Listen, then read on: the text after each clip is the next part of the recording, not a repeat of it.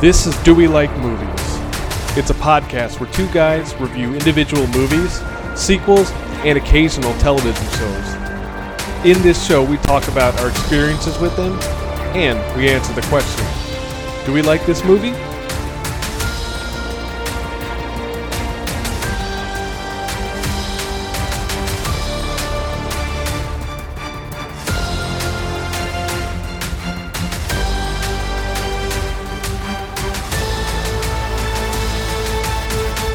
This week we're covering Chris Nolan's Batman reboot, Batman Begins. And we're both huge Batman fans, so I'm gonna express your giant boner for Christopher Nolan and for Batman, and I'm gonna be sitting here. What's your first Batman movie that you ever saw? Fucking Batman Forever. No, the first Batman movie I remember is actually Batman and Robin, so not a really good start as far as my experience with Batman movies. Nice. And then I saw, which one was the one with the penguin? With Danny DeVito? Batman Returns. Yeah, I remember that one. I remember that one was terrifying because of all the fucking weird clowns and penguins going on there. Yeah, Batman Returns is sneaky one of my favorite Batman movies because it takes place during Christmas, even though the movie was like released in the summer of '92, apparently. Really? Yeah. What a weird time, like, for a Christmas movie to take place. Yeah. Or to be released, I mean. Tim Burton, that's what he wanted, right? Like, I feel like there was a certain time and there was a certain point in Tim Burton's career where all he wanted to do was make Christmas movies. Like huge fucking quotes around Christmas. Well, like dark Christmas movies, you know what I mean? True. But Batman Returns was my first introduction to the Batman movies. I was so obsessed with that movie as a kid.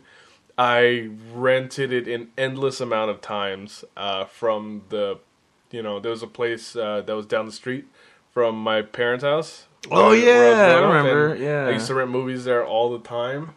And I cannot tell you how many times I rented every Batman movie that existed at that time, which was like a toss-up between Batman Forever and Batman Returns. You know what's funny is you really like Batman Returns, which is like that dark, kind of like a very good example of a Batman story. And then it's actually a poor example of a Batman story. I don't think so. I mean, it's a good Elseworlds story. It's just there's not like. Whatever. I don't want to get into this argument of what constitutes a Batman story and what doesn't. But the point is, it had dark shit, it had fights, and it had big, goofy, stupid, fuck off villains. And then mine was my first experience with Batman was the super stupid, campy one that I love to this day because of Arnie. Yeah, well, the movie that you love actually killed the franchise. Yeah. I told you I love bad movies. Fuck. And it killed it to such a point that after 97...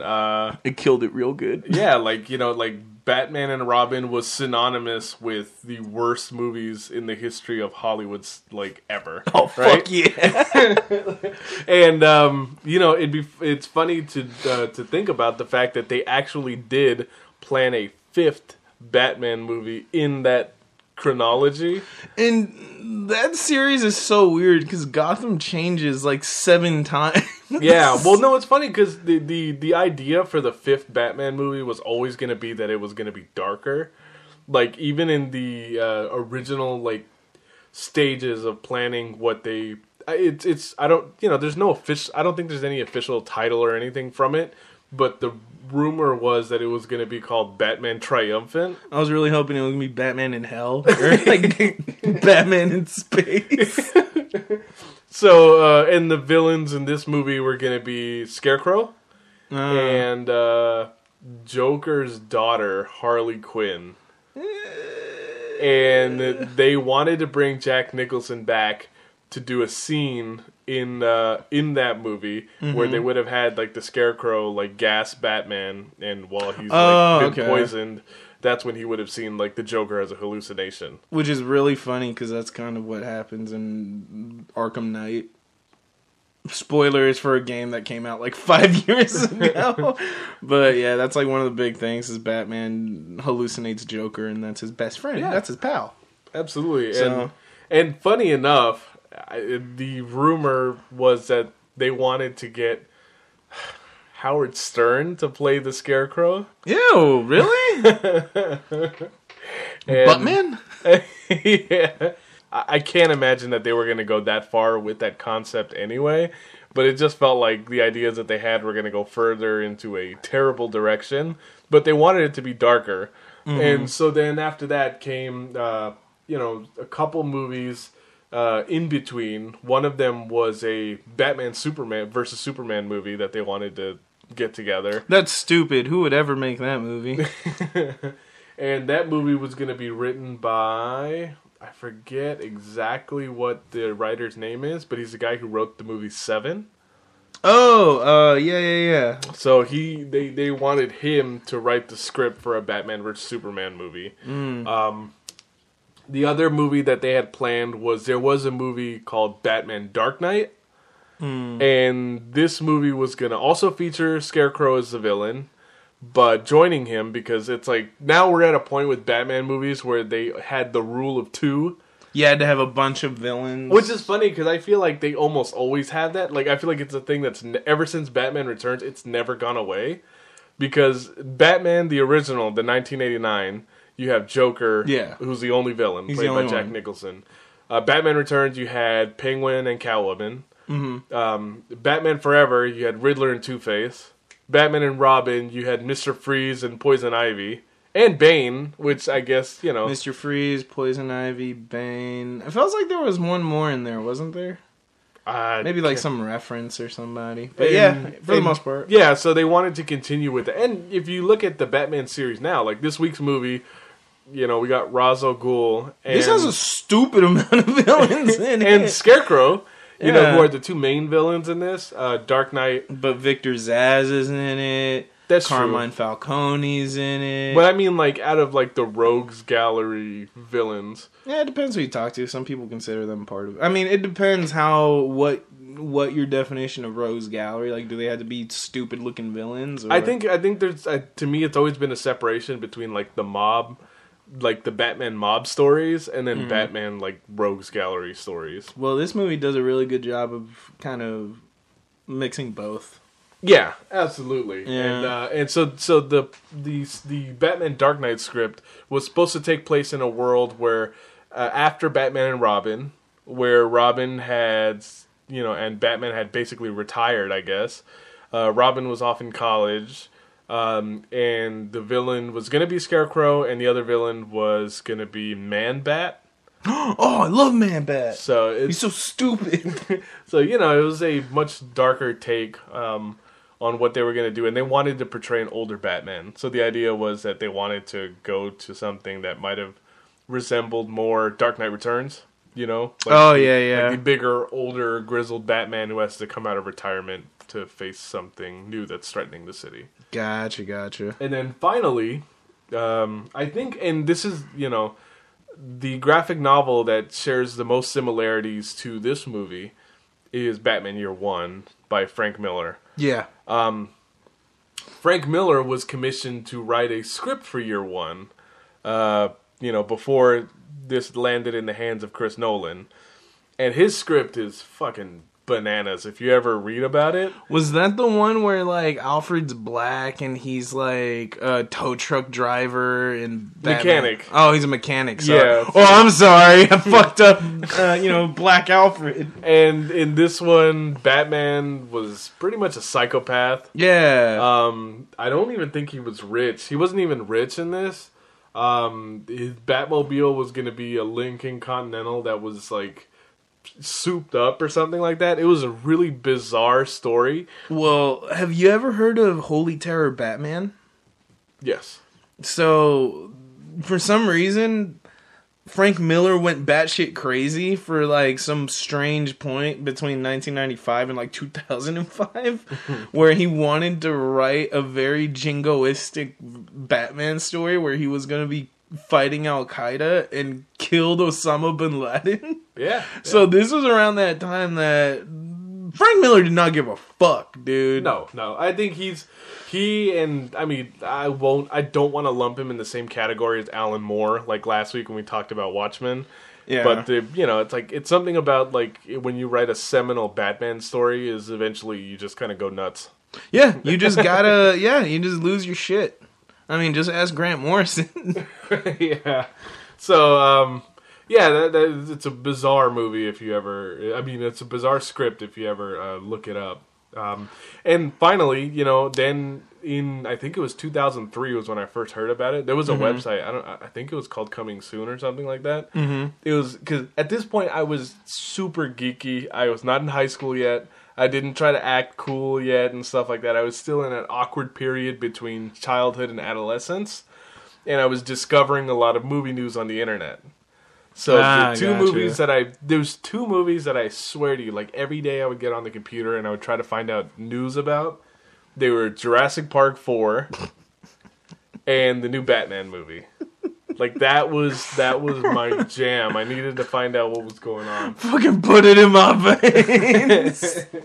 And sometime in 2003, that's where the news broke that a director named Christopher Nolan. Do you have any idea? Do you have any idea who he was at this point? No, I was a kid, right? Mm-hmm. Like I was maybe 11 years old, 12 years old, maybe. I was too young for Memento. Yeah. I didn't watch Memento until after I watched Dark Knight. Mm-hmm. That makes sense. It's my actual introduction to Christopher Nolan is this week's movie. Okay. I thought it was weird, because I'd never heard of this director before. To me, I always felt like, at this time, the Spider-Man movies started coming out. X-Men had come out, and Superman Returns was before or after this movie? Okay. Comes a year after this one. But they were, it was in development. This was several years after the Nick Cage Superman project fell apart, right? And never ended up happening.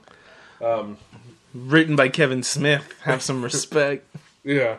But no, it's like a couple years went by, and by the time the actual movie was coming out, I was a sophomore in high school. So I had... my interest had greatly changed in 2 years. Yeah, you wanted boobs. And I just, to me, it just wasn't cool anymore. Movies weren't cool or Batman wasn't cool? A little of both. To me, just being into anything too much felt a little whack. Like, I was actually getting more into gangster movies at this time because... You were trying to be a made man? Well, I just, I was just more into crime stuff and wasn't interested in superheroes anymore. You liked real shit. Well, yeah, like, in superhero movies didn't really become cool again to me until, I'd say, maybe the second Spider-Man movie. Really? Like, even the first one, I think, like, I swear, the first Spider-Man movie, when it came out, I think you forced me to watch it. Probably, because I fucking loved Spider-Man. Yeah, like, we'd gone on a trip or something like that, and you just, like, you were like, oh, you should watch it. Oh, all right, fine, I'll watch it. And I ended up actually liking it. Obviously, everybody loved Spider-Man when it came out in 2002. Damn straight. It would set the gold standard for a while, and then this movie came out. Yeah, and then it's funny because I think a lot of that painted my experience with Batman Begins. Like, it felt to me more than anything, especially when I saw it, like a Batman movie trying to do Spider-Man. Batman never had a proper origin story on film. Mm-hmm. Like even Tim Burton's first Batman movie, he just exists. He's already Batman when it starts, right? So I think the proposition of creating a movie where you're going to explain how Batman becomes Batman, for some reason, I had no interest in that at that time, and it felt like they were just ripping off Spider-Man to me. And I think the movie came out like... It didn't even come out in the summer. Like, it came out in January, didn't it? Like, of 2005? It came out, like, at a weird time. I want to say it did come out in the summer. I do want to say it was, like, one of those trying to be, like, a maybe early summer? Like, June? Because I do... Basically what I mean is it flew under the radar. To the point, for me at least, to the point where I didn't watch it in theaters. It was the first Batman movie I hadn't seen in theaters since Batman Forever. So I watched Forever, I watched Batman and Robin, and then by that time that Batman Begins came out, I did not watch it. I think I was more interested in Spider-Man 2 when it came out the year before, and I was just over Batman at that point. It's funny because I think there was a certain point where I became more of a Batman fan than you. I think so. Like, at least through high school. Because through high school, I definitely loved movies. I love superhero movies and just superhero stories in general. Mm-hmm. So, I don't know. That's kind of weird to me. So, that year, summer releases included V for Vendetta, Constantine, but it included Sin City, Serenity, Harry Potter and the Goblet of Fire. So, Brokeback Mountain. There was a shit ton of movies that came out during the same time. Mm-hmm. 40-Year-Old Virgin came out this year too. Yeah, man. But there was like a bunch of other movies that I can see would grab your attention before Batman Begins does. Well, that and again, Batman and Robin had ruined the franchise to the point where not a lot of people had interest in it, right? I had interest. Oh yeah, that movie was made for me. Okay, I mean, like other people, right? And fucking normies. And also because I didn't understand Chris Nolan and I hadn't seen Memento, there was nothing. Like he was just a guy to me. Like him as a director was a name to me. But one day after the movie had been out for several months on video, I rented it. And I watched it at home, and no one else in my family was interested in watching it. So I watched it in my room and, by myself. And I cannot tell you how engrossed I was by the movie. Like, and it was so different from anything I had seen that, that at the end of it, I didn't even know how to feel about it. Really? Which is usually how I am. Like, I'm usually like that with movies that I love. And if and when, well, not if, when we eventually get to Last Jedi and we discuss Star Wars, I'm gonna be the Last Jedi defender because it's one of us needs to be. It's one of those movies that gave me that feeling when I got out, where you're like, I think this is good. No, where I actually got out, where I actually finished watching it, and I was like, this can't be the best one, can it?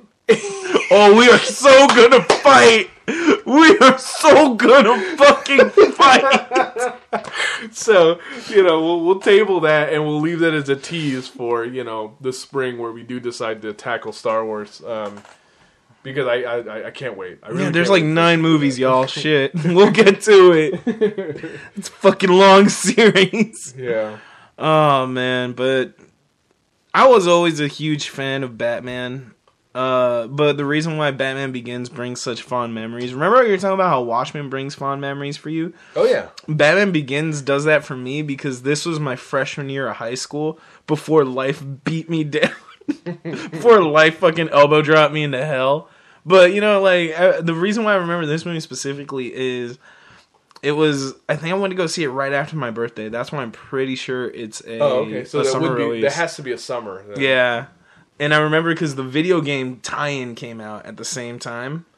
And I was like, I became such a fucking Batman stan that I was like, I remember me and my dad went to go watch the movie. I bought our tickets because I had birthday money. So I bought our tickets. I took them out to I forgot where we went to go eat.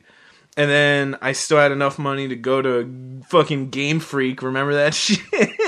Went to Game Freak right next to Hollywood Video and bought myself a copy of Batman Begins for PlayStation 2. Fucking no life that shit that night. Went back and returned it and got $15. And I was like, man, it was so cool. It felt like Batman. I felt like I was Batman. And, looking back, I'm like, holy shit, that was an awful game. But, it has a lot of fond memories because it was definitely right before I went into high school. Yeah. So it was a good time. We'll go ahead and get right into the movie. The movie starts with a flashback, and in the flashback, it's Bruce Wayne and young Rachel Dawes, who is the female lead in this movie, who was not a comic book character. No, she's an original character. She's an original creation by Chris Nolan, and she was played by Katie Holmes and would eventually be recast in Dark Knight by Maggie Gyllenhaal.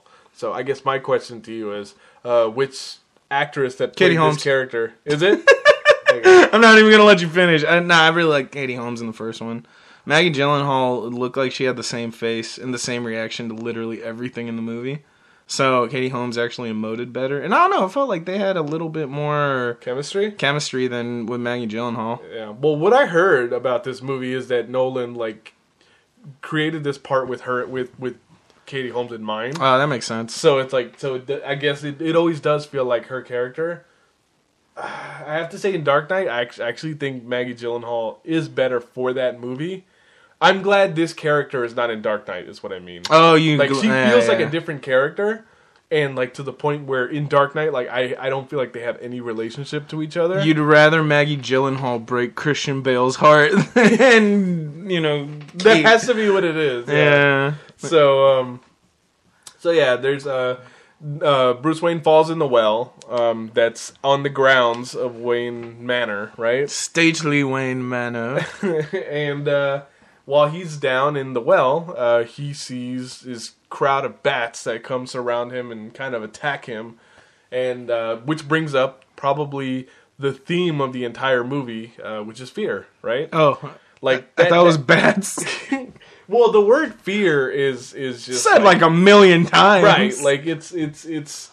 I feel like the Nolan Batman movies have like a single word theme that goes throughout them. And this one's all about fear, conquering fear, using your fear, fearing fear.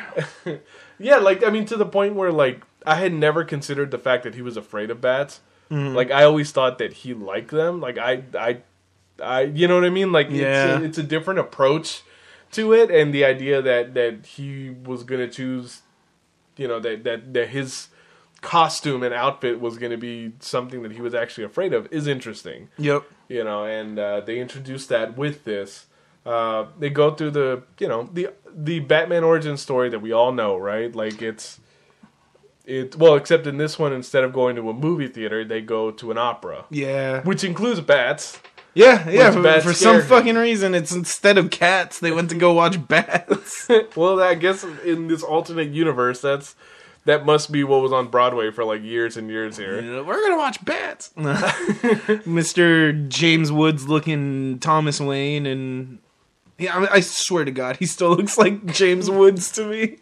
Funny enough, like we've already seen a new version of this, Bruce Wayne, like Batman origin, in Batman vs Superman. And yeah, well, I think you mentioned it when we watched The Watchmen, how well done it was in Batman v Superman. To the point where if the Batman origin, if the scene from Batman v Superman that shows his parents dying was inserted into this movie in some sort of fan edit, I'd like it more. Even more than I already like it, right? Like I don't know. It's much more dramatic. Well, the thing is, when Thomas Wayne and when Martha Wayne, I was about to say Mary. Oh shit, I was about to look like a big dumb idiot on the internet. But when Thomas and Martha like get gunned down in Batman Begins, it kind of happens so fast to the point where it's kind of an afterthought. Oh, don't you cough on the mic. But it's like it happens so fast that you think it's like an afterthought. And the fact that Martha almost plays zero, like, kind of like emphasis or has zero. That's another big change that this movie does. It's all Thomas. Is that it's not my parents. I mean, yeah, there's a couple moments where he says my parents, but a lot of it is my father. Yeah, and like Bruce Wayne is now like this kid who's like searching for a father figure. And even Thomas gets the big line that everyone loves, right? Like, why do we fall? So that we can get back up. And it's kind of bizarre that Martha Wayne is such a afterthought in this series. And then you get to, this is me jumping ahead, but you get to Dawn of Justice, right? And in Dawn of Justice, like, Martha becomes such a focal point in one of the stupidest way possible, but That's true. I never thought about that way. So Wow. I wonder if Zack Snyder did that as a like Martha deserves some love too. But it feels like, you got two very different movies where. Well, it's like. Have you ever heard of like I've taken a film class before when I was in college, and there's this thing in film class where they give like two different people in the class, right? They'll give you a script with zero context, right? Like it's just lines. Oh yeah. And the idea was that each one would have to create their own version of it. And one of the nice things about a project like that is you find out like how two different filmmakers have two different approaches to it, and two different things that they focus on. And you see that definitely in the Batman stories. It's actually really interesting because you see it in so many different movies. Like I remember in high school watching, I think, and then seeing the differences in the same scene. You watch the same scene with two different movies, and you're like, oh, one of them looked very incestuous, and one of them was like, it's okay. And the scene I'm talking about, I don't remember because fucking Shakespeare's for nerds. But I remember there's this one Macbeth movie with I think it's Mel Gibson and like Glenn Close. Okay. I don't know. And there's like a part where Glenn Close is supposed to be Macbeth's mom, and she starts making out with him, like to get him to shut up. And I was like, ew. Sorry for the tangent. Sorry for the super weird Oedipal tangent. All right. Well, getting back to this is the movie right after the flashback. The flashback comes because it really opens up with adult Bruce Wayne in a prison somewhere in East Asia, right? Yeah, he was doing some gangster shit. And by this point, he's some sort of criminal. No, he never wanted to be one of them, remember? He just wanted to understand their mentality. Well, fine. But, he is found in a cell by a guy named, Henry Ducard, who is in Batman comics. But my understanding is that he's not a guy who trained Bruce Wayne. No, if I remember correctly, Henry Ducard is a detective. He's like an Interpol detective, I think. That he worked with Batman on some cases and like some old stories from the 90s. So that starts the theme in this movie that you'll see is a lot of Batman comic book characters that are going to show up in bit parts. Oh yeah, there's going to be a shit ton. So, yeah, and Ducard is played by Liam Neeson. Who, at the time that we're recording this, there's a news story that broke out about Liam Neeson. There's a big yikes. Well, do you want to tell it or I'll tell it? Well, I'm sure everybody's read it by now, Yeah, but right? just in case you haven't. So, I guess it was his friend was sexually assaulted, right? And this was back in the 90s, I think. A friend of his was sexually assaulted, and Liam Neeson was so angry that he went on record as saying that he stalked the London streets at night looking for a random black man to kill. Or, I'm sorry, hoping he can find a random black man to fight so that he had an excuse to kill him. And it is not a good look. Well, it's awkward to talk about a movie like this. Yeah, with him in it, on the heels of this story breaking, right? So this is gonna date this episode of the podcast. Yeah. But I just I cannot talk about this movie with Liam Neeson in it without thinking about that thing and getting it out of the way first, right? Because of the fact that who he plays in this movie and how much of a guy. I mean, I made the joke to Angel, which I shouldn't joke about, but it's like he did take his role of Ra's al Ghul, or of Ra's al Ghul, depending on how fucking nerdy you are. But he'd take his role of Ra's al Ghul a little bit too serious without even knowing he was going to take that role. Yeah, so, it also, I think you've also let the cat out of the bag, in that Liam Neeson is not, he's not just playing Ducard, but he is also playing Batman villain Ra's al Ghul. Yeah, well, or Ra's, which more commonly he's known as Ra's al Ghul in the comics. Yeah, but mostly that's more for us nerds. I think Ra's al Ghul is just easier to pronounce. But what's important to really kind of get through in this is, you know, again, another Chris Nolan thing that he's done here is he's tried to make this Batman world as realistic as possible. Yes. Because Ra's al Ghul is a guy who's, I think, like, over 600 years old, right? Like, he has existed for centuries, and the only reason why he is still alive in the time that Batman's alive is because something called the Lazarus Pit exists, which basically rejuvenates him, and it's like the fountain of youth, right? So it's a magical jacuzzi that keeps him young, and allows him to live for all these centuries. So, however, each time he uses it, he loses a bit more of his soul, and that's why he's able to do so many terrible things against humanity. And in Batman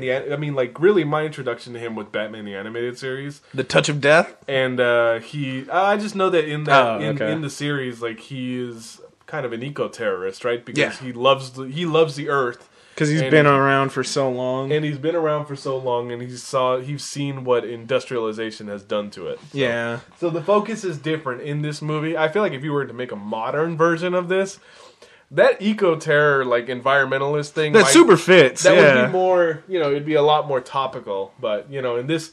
The point in this is that he's discovered and his League of Assassins, which in this movie is called the League of Shadows.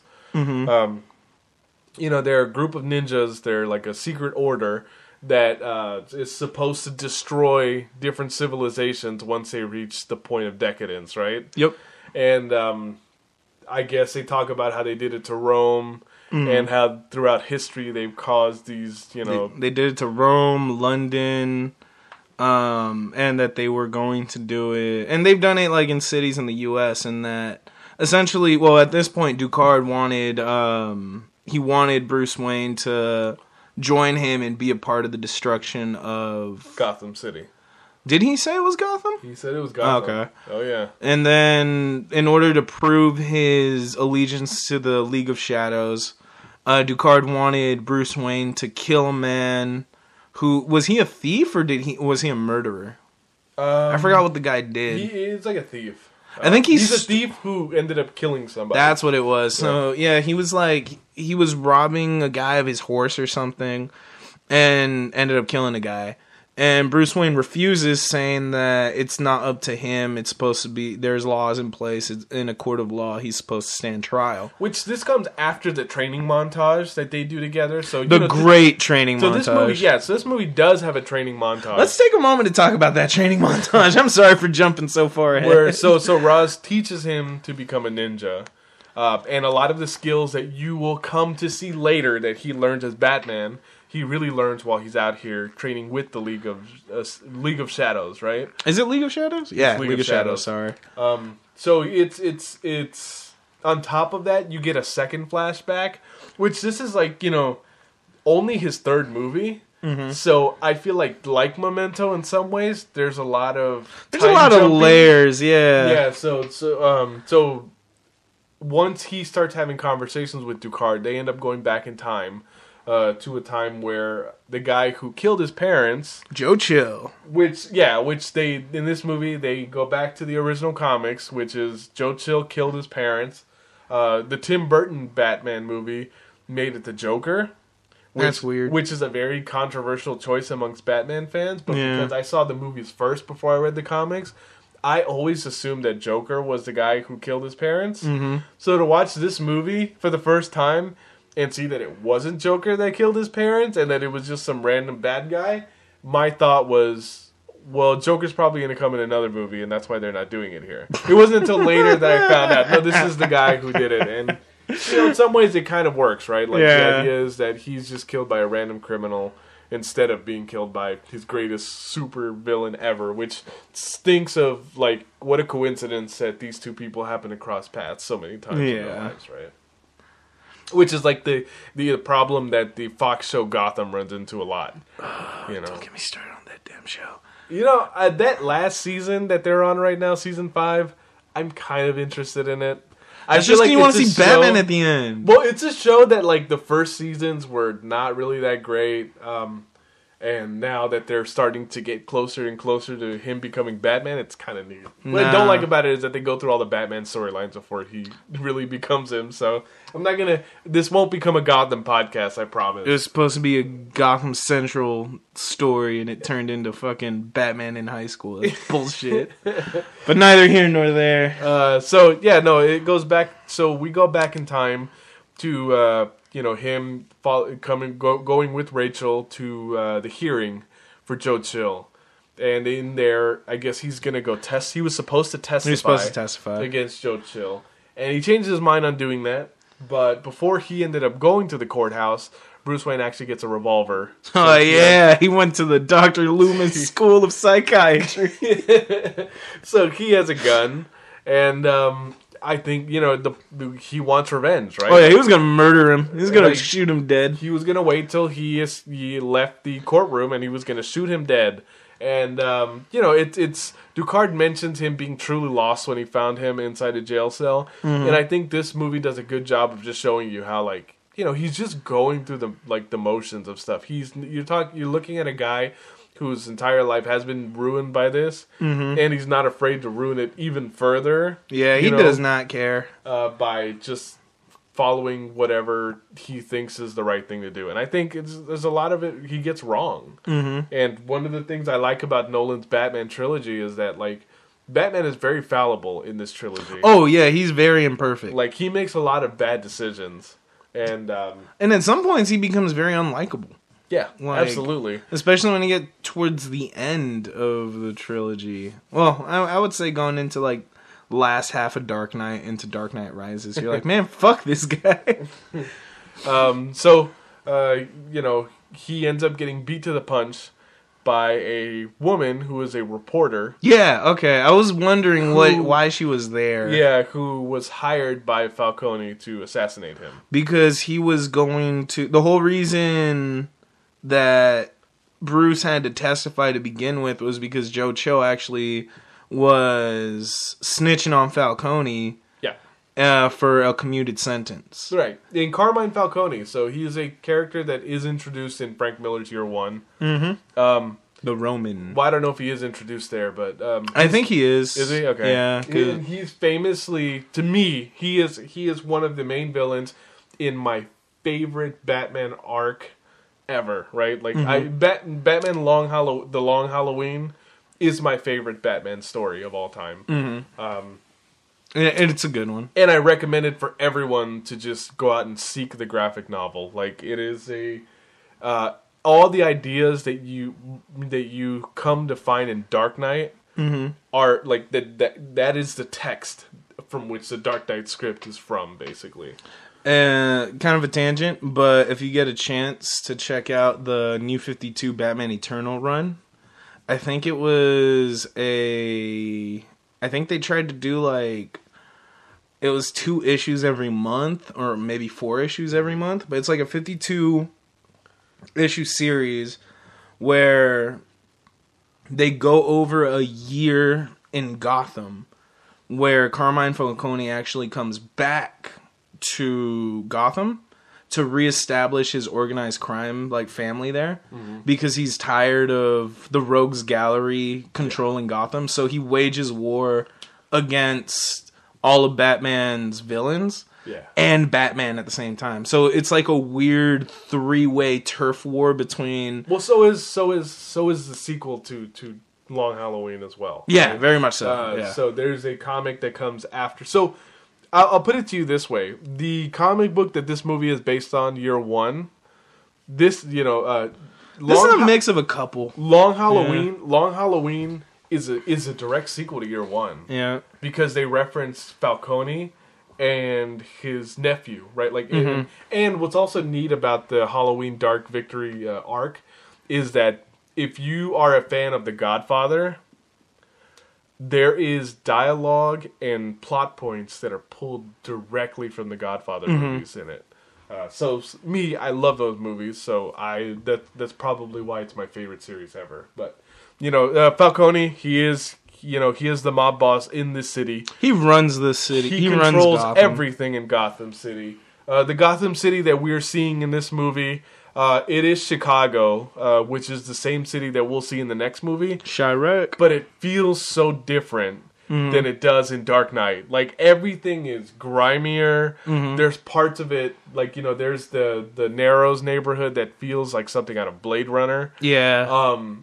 Just really tall apartment buildings, like, very claustrophobic, like. And also, like, one of the things I like about this is, Batman came around in 1939. Yep. He was around the Great Depression, right? Like, that is the time period in which Batman, comes about. Or at least, the tail end of the Great Depression. So this movie, actually, in this universe, Gotham has just exited a depression that it was in for many years. So to me, that felt like a reference to me. That's what I thought that was a reference to, is that it. And it's important to note that the Waynes were a big reason why the city of Gotham was able to recover from this depression. Yeah, and their philanthropy is. Their philanthropy really brought a lot and kind of made the city better. And there's a scene where after Joe Chill's killed, that Bruce goes to confront Carmine Falcone to prove that he's not afraid of him. And like, yeah, he says something to the extent of, "You're lucky you're a Wayne, like, you're lucky your parents, I know who your parents were. Yeah. Otherwise I would shoot you right here." And to prove a point, he pulls his gun out in front of, he said, the chief of police, a district attorney, like a city council member, like a bunch of high-ranking officials in the city, and he threatens to shoot him right in front of all of them. So, and that's a power that you can't buy. That is the power of fear, is what he does. Oh, wonder what that must be very important. What do you think of Carmine Falcone in this movie? I really liked him. I really liked him because I wish he was a little bit. Once I read the comics and I saw what Carmine Falcone looks like in the comics, and he's a lot more like built and kind of younger. And I don't like Carmine Falcone in this movie. I don't. Really? I like the actor. I don't like the way he's portrayed in this movie. And really? It's like my sticking point with it. Well, I think the reason why is because in year one and in Batman Long Halloween, he is designed to look exactly like Marlon Brando in The Godfather. Oh, like that is what Falcone looks like. That is the model that they went for. It's just you being a stickler. Well, I don't know. To me, it's like he was a bit more suave, right? Yeah. And he had a bit more of that charisma in the comics, like Marlon Brando does in Godfather. And I just don't feel that Tom Wilkinson has any of that. Like, he just feels more like a brute. And that's why I think that's just personal taste at that point. Is I personally like mob bosses like that. I like those mob bosses that they look like they were enforcers back in the day, and they're just like fucking gnarly and shit. I actually prefer the. You would have preferred a suave. Well, I actually prefer it in Dark Knight, where they have Maroni played by Sam Roberts, who's a lot more, the John Gotti type.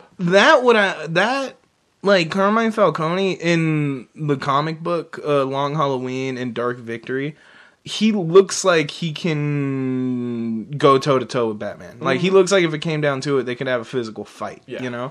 So I guess in that sense, I would have preferred Falcone to be a little bit more physically imposing than Tom Wilkinson. I mean, in real life, he's not really that important to this story. He's not. There's so many other focuses that it has. Yeah. But I'm saying, just as a character, I'm not totally crazy about him. I mean, if it was where Falcone was the main villain, then yeah. Yeah. So then we flash back forward to where Bruce and Ra's are in this moment, and where Bruce is going to join the League of Shadows. He has taken this weird psychotropic flower, he's inhaled this fume from this flower that apparently like trips you out and makes you see things that you're afraid of, which to him was bats. And by that point, his training has gone so far that he has kind of become as good as Ra's has been, right? Yeah. And, it feels like this whole thing is taking place in a month, But it's actually, you find out later that Bruce Wayne has actually been gone for 7 years. Yeah, from Gotham City. I'm sorry if I'm laughing. It's just every time I think of the scene where Batman's tripping out, I think of that Pete Holmes Batman skit where he gets dosed with the same drug. And they're like, "What are you afraid of?" And he's like, "Roombas. How do they know where to go?"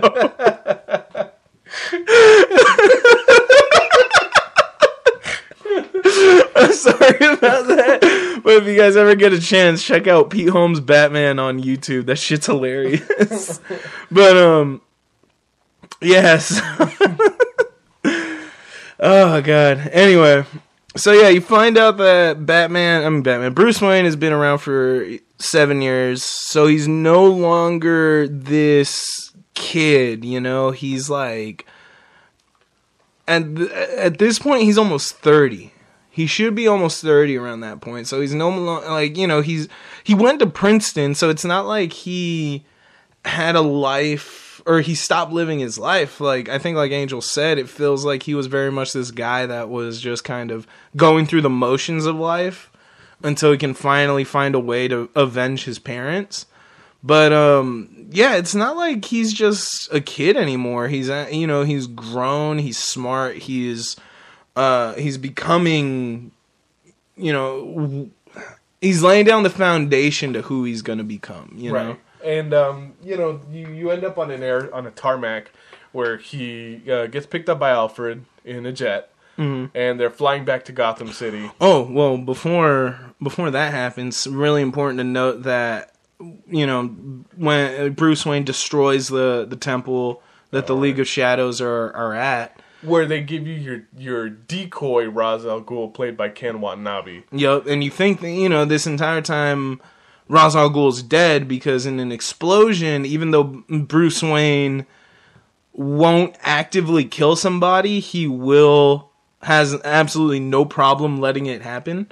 Yeah. Some debris falls down on Ra's al Ghul, killing him. To me, what's weird too is that Ra's al Ghul, the character, he's Middle Eastern, and in this he's actually being portrayed as both an Asian man and a British man. Yeah, are portraying him, so that's really weird thing. But then it's very ambiguous as to where he's from later on in the series. Right. But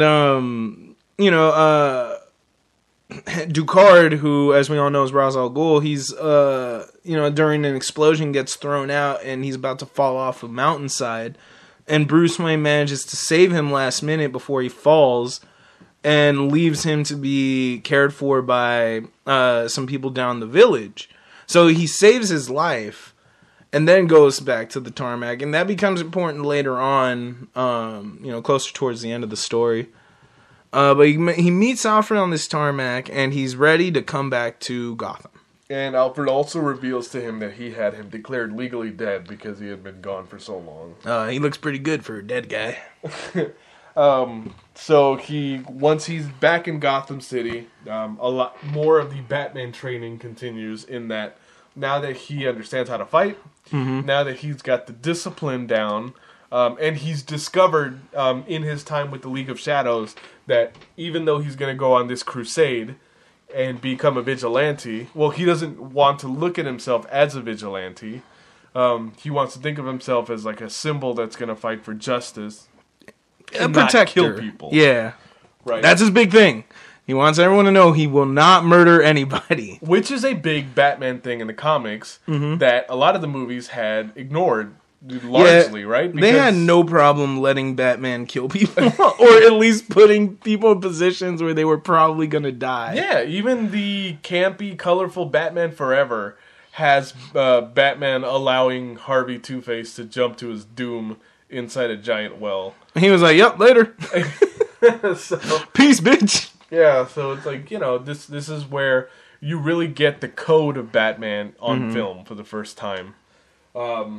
He goes back to Wayne Enterprises, which he no longer has any stock in because he's been gone for so long and he's dead. Yeah. Right? And when he gets there, he decides that he wants to work in the R&D division. So they set him up because, he is Bruce Wayne. they send him down to work with Lucius Fox, played by Morgan Freeman. Woo! So for those of you that don't know who Lucius Fox is, as far as the comics go, Lucius Fox becomes almost as important as Alfred. He's the inventor that creates all of Batman's super cool gadgets. Like, yeah, Bruce Wayne has a big hand in it, but honestly, it's all Lucius really that creates a lot of it. And this is another character that I don't remember if he's OG, like original content for the movie, and then became a character. Who? Lucius Fox? Yeah. No, because Lucius Fox has been around since the animated series. Oh, okay, cool. So he is a comic book character. Okay, cool. So he's just Nolan is just the first person to feature him in such a big role. Mm-hmm. Like up until now, Lucius Fox was he's basically Bruce's right-hand man at Wayne Enterprises. He runs the business whenever Bruce can't. Yeah. And in this movie specifically, he's the guy that gives Bruce almost everything that he needs to start his crusade. Like, he's a one-man Q branch from James Bond. Yeah, that's a good way of putting it. His version of Q. Yeah, he gives him this really cool suit that is supposed to be able to protect him against knife and maybe some small arms fire.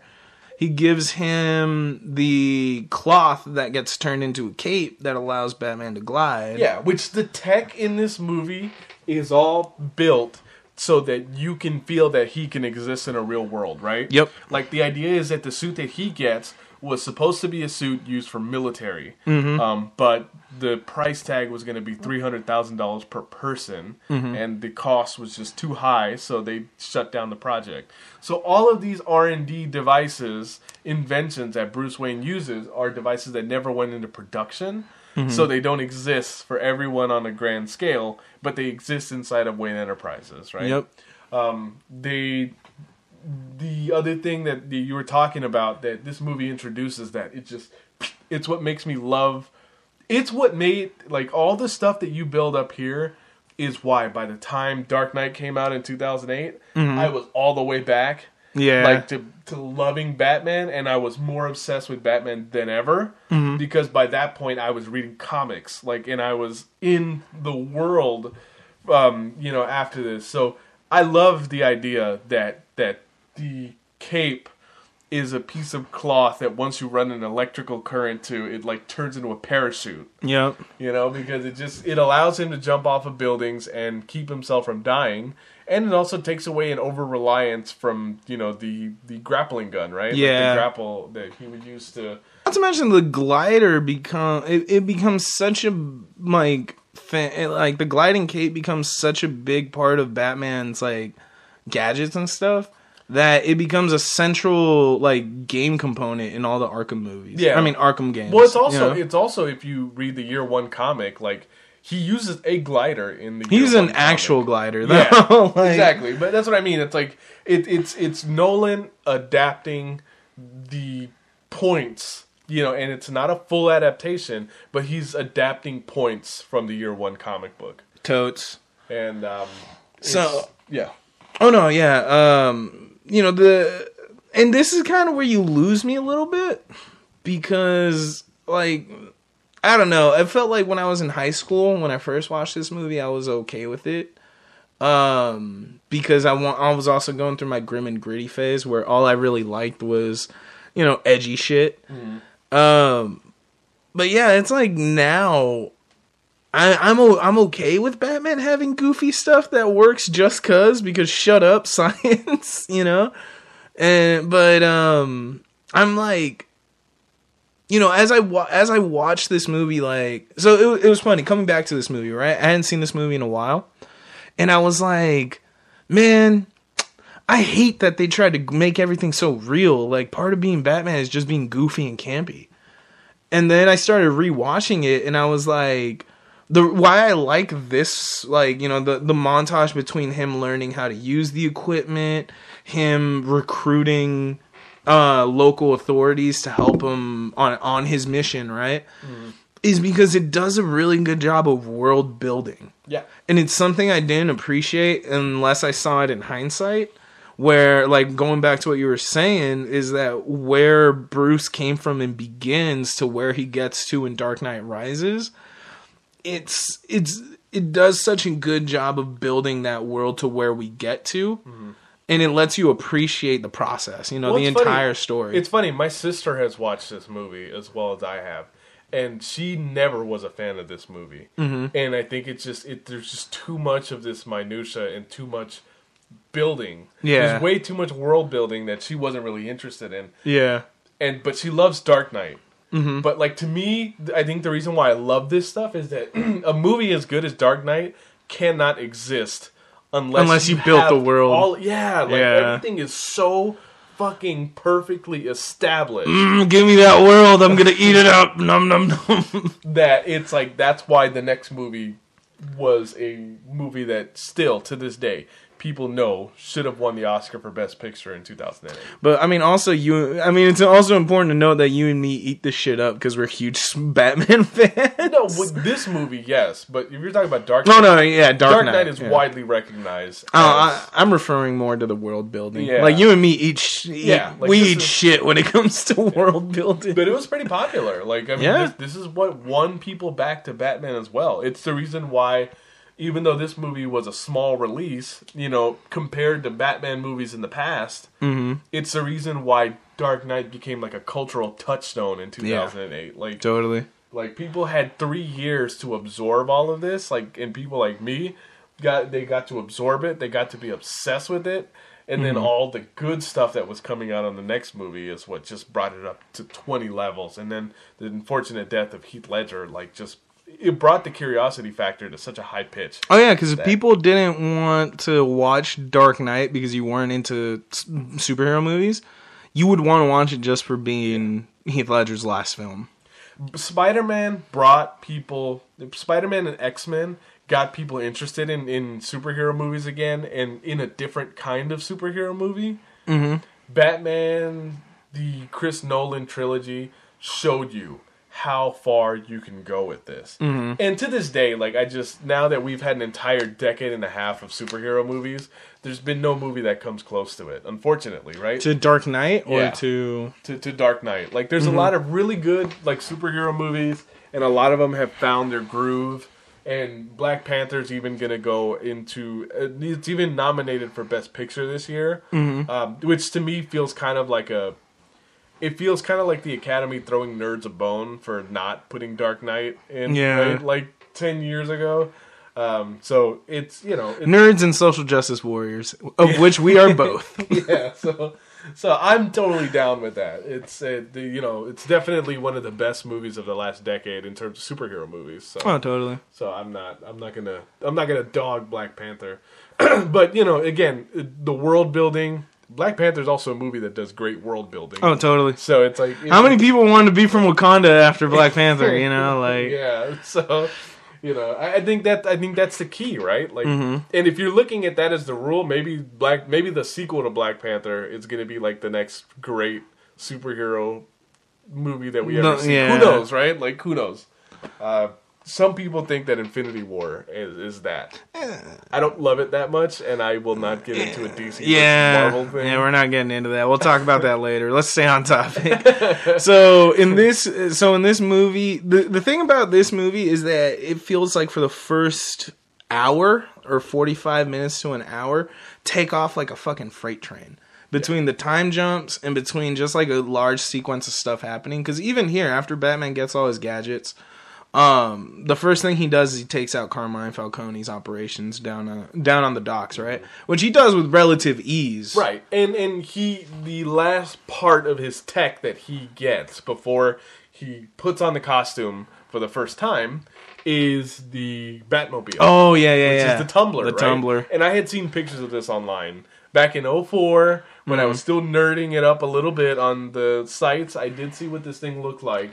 Give me that nerd shit. It was a good, smart choice that they decided to make it look like a tank. Because that makes sense, right? It's very Dark Knight Returns, and that's why so many nerds were okay with it. Yeah. And also, at this time, for us who are growing up, like you and I who were young, like the wars in Afghanistan and Iraq were coming up. Yep. So a lot of like, even though the 90s were a time where we didn't really have a lot of military operation, we were seeing like war, war machines. Yep. On television like weekly. Like it was just all over It was becoming normal. Yeah, it was accepted. So, and I think also by the time you get to Dark Knight, I want us to do Dark Knight later. I don't want to jump from Batman Begins into Dark Knight like as a review. I think we should review that movie later, and I think it may be like a 5-hour episode if we really get to talk about it. Shit, yeah. but regardless, it was the right time for all of this. Yeah. And the other thing that they do that's kind of a Batman Year One thing is they have him meet Jim Gordon, or meet him again since the flashback, right? Yeah. Because when he's a kid, after Joe Chill shoots his parents, they cut to him in the Gotham Police Department, and at that time, beat cop Jim Gordon comes up to him and puts his jacket over Bruce Wayne. Young hero cop Jim Gordon, sir. And they bring and they also bring all of that back in the third Batman movie. Yeah. Too. Oh my gosh! Shut up! I was crying. Yeah. You shut your mouth. I'm gonna cry right now. So it's a big moment where he's meeting Bruce Wayne for the first time. But Bruce remembers him all these years later. Mm-hmm. So when this is like the proto Batman because he doesn't even have the mask or cowl or anything yet. He's got a big ski mask. Yeah, all he's doing is wearing the suit. And he's got a ski mask to hide his identity, because the idea is that he doesn't... the idea is that if he goes out as himself, that it's going to put all the people he loves in danger. And plus, they're just going to shoot him and no one's going to do anything. Yeah. No one's going to care about a dead Bruce Wayne. They just thought he was dead the past, 7 years. So the idea is that he wants to become a legend. He wants to become a symbol for justice. And he wants to be something criminals can fear. And also because if he's not just a human being, but if he's something more, if he does get killed, then anyone else could be Batman later on in the world, right? Like it's a theme that comes back again in the third movie as well, right? This is a theme that comes out later that same year when V for Vendetta came out. Yeah, exactly. So yeah, he meets him and he tells him to watch for his sign. Yeah, and he's like, "What? What could that possibly mean?" And then, comes the night that Batman finally makes his debut, and which he takes down an entire hour, by the way. Yeah, before you even see Batman. and I think the reason why people like they're just fucking teasing you, dog. I think the reason why people like my sister have such a hard time watching the entire movie is because that first half, and it needs to be there. Yeah. It needs to exist. You need to have this build up so that by the time you get there, you're like, let's fucking do this. I'm so fucking hyped. You're just sitting there with full chub nerd rager on, and you're just like, I want to see Batman. So when he does come, I see what you did there. They do a very horror movie kind of, and he shows up again and just fucking grabs guys and pulls them into the darkness. You're rooting for the serial killer, kids. This time you want him to win. But I love that part. I love the stalking that he does, and or as they call it in the Arkham games, when the Predator sequences, the combat, the actual fight scenes compared to, and I remember when we watched it, you mentioned how the best Batman fight scene will always be the warehouse, against Luthor's goons in Batman vs Superman. Yeah, and I think it's because I love that scene so much, and I go back to this where I'm just like, you don't see what's going, shit's happening, but you can't see it. Yeah, it's really weird how they chose to film the action scenes in this movie. And I think it was a build-up. It was kind of like a build-up to finally show you him. Because you don't get to see him until he pulls Falcone out of the car and says the "I Batman" line. Yeah. Before he headbutts him and knocks him out. But this movie, the one real ding that I have on it, the big knock on it, besides the fact that I'm not crazy about how they do Falcone in this movie. Yeah. The action isn't that great. It is not. The fight scenes are way too jittery. They cut way too much. You know what they feel like? the Bourne series fight scenes. It was and that style was very popular at the time, right? Fucking shaky ass cameras. Like, it felt like something out of a music video where you weren't really like, almost to the point where it's like, God, is that really Christian Bale or is that a stuntman doing all of that stuff? Yeah, you don't know. So, and at this time, it's good to note that this is where we really see Christian Bale as Batman. And Christian Bale, I had never seen on film before this movie came out, right? Yeah. And the movie he does before this, more famously, that I didn't see until I was like 3 years into college, right, was The Machinist. And he is so skinny and emaciated in that movie, right? Like, like he was so tiny, and that is the movie he makes right before this. So, and I know why you're laughing, because I told you the story while we were watching this. So famous story from this movie is that because it is the movie he made after The Machinist, Christian Bale was like 100 pounds, and he needed to bulk up once he became Batman. Oh, he got bulky already. And if you see certain parts in this movie where his face looks like it doesn't fit in the bat mask, it's because initially, once he had gained all of his weight back from The Machinist, because there's a scene in The Machinist at the very end that's supposed to be a flashback before he gets super skinny. Yeah. Where he is chunky.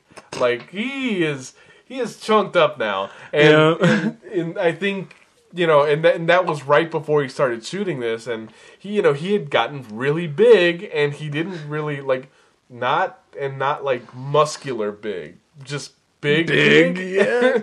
So, I had told Javier that on one of the YouTube videos or one of the special features, he gets on set one day and somebody goes, "Bloody hell, are we shooting Batman or Fat Man?" Christian Bale did have to lose more weight and just kind of tone more than he had when he first showed up. Maybe that, now thinking about it, maybe that is one of the reasons why they had to shoot some of the fight scenes like this. Yeah, because he was a little chunky at the time. That and this bat suit, for as much as I love it, I really love this bat suit. Yeah, I think it's awesome, and they just explain it so well, and they set it up so well that it's really great when you see it. But I will say this bat suit looks so how could the guy move in this thing, right? Oh yeah, it looks super stiff. He looks like an action figure. He looks like a robot. Yeah. And they totally fix this in Dark Knight when they give him a completely different outfit, and they put that in the story as to why he gets into another outfit. Yeah. Right? So, again, this is perfect for the movie that we're getting this week.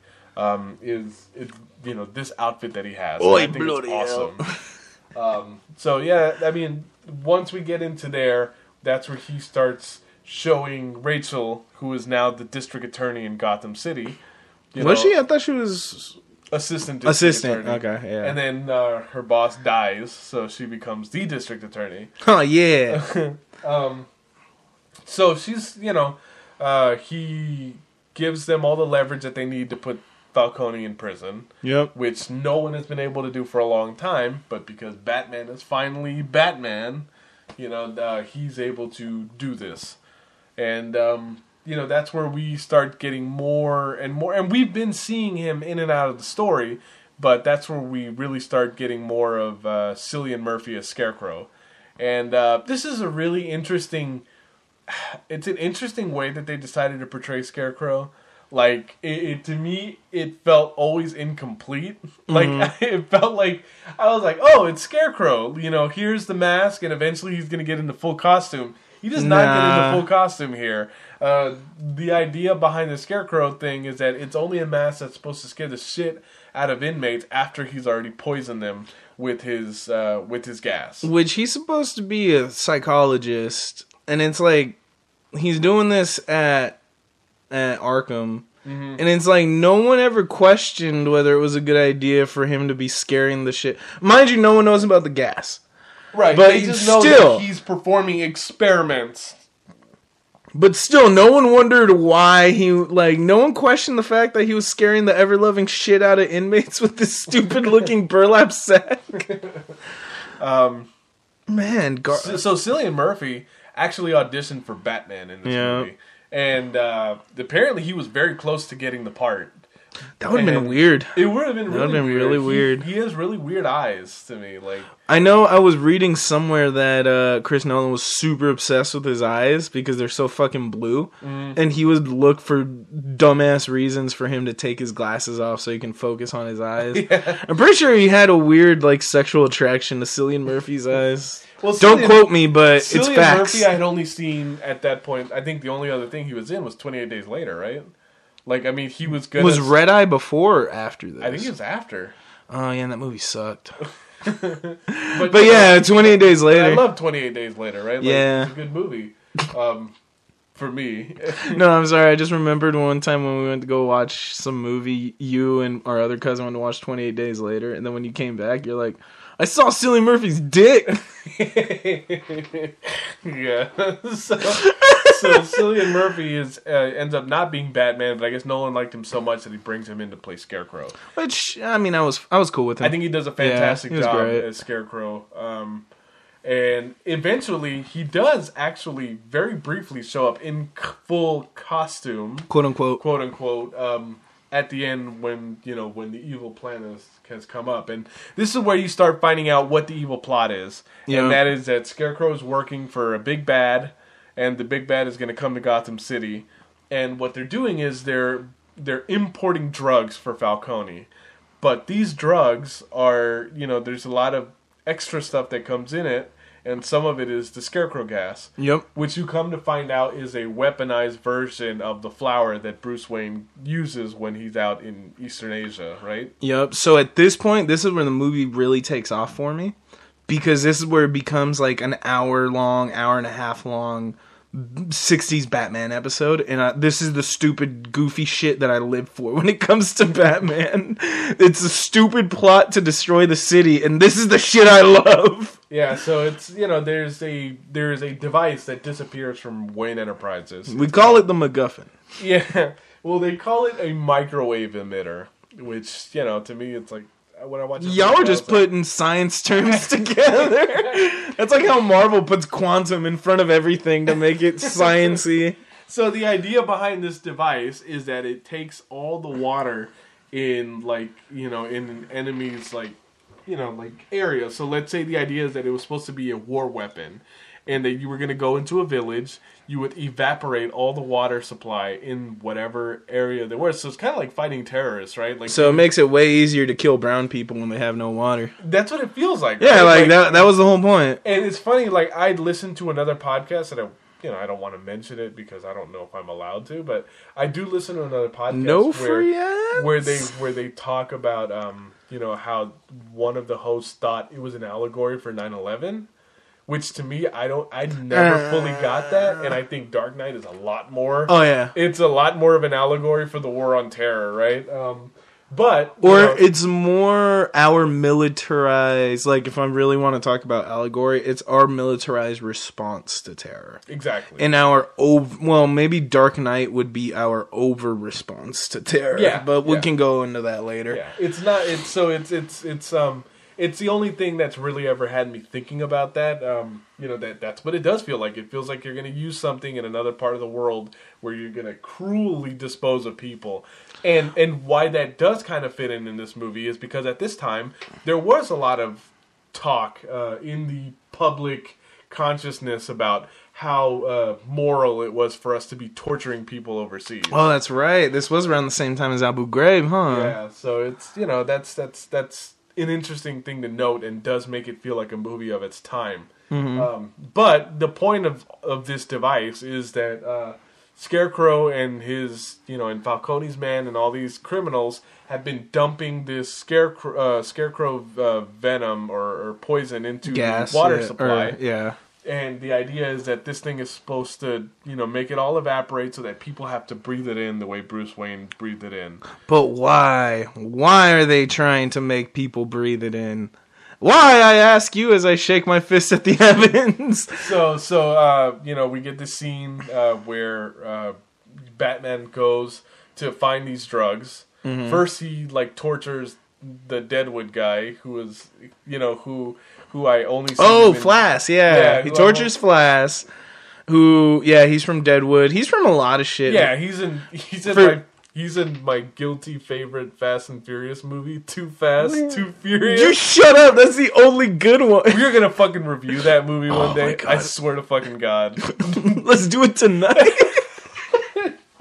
So he's in that movie too. Like, once you see the actor, like, you know who he is. He was in, I think he was Bobby in Sons of Anarchy for my Sons of Anarchy fans, which apparently is everybody. He ends up torturing him, and then, is that when he goes to the apartment? Yeah. Yeah, so he gives up this apartment.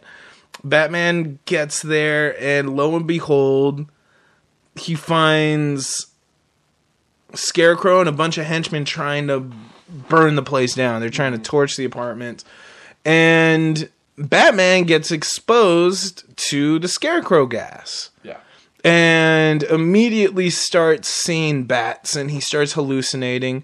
And he gets the ever-loving shit beaten out of him by the goons and Scarecrow. And Scarecrow ends up setting him on fire before he kicks him out of the building, or kicks him out of a window. Oh, interestingly enough, before he even ends up in this apartment, he sees a young boy Oh, yeah. who's watching him, who he hands the goggles to. Fucking Joffrey. Yeah, that kid ends up being King Joffrey from Game of Thrones. Man, dude. fuck that kid.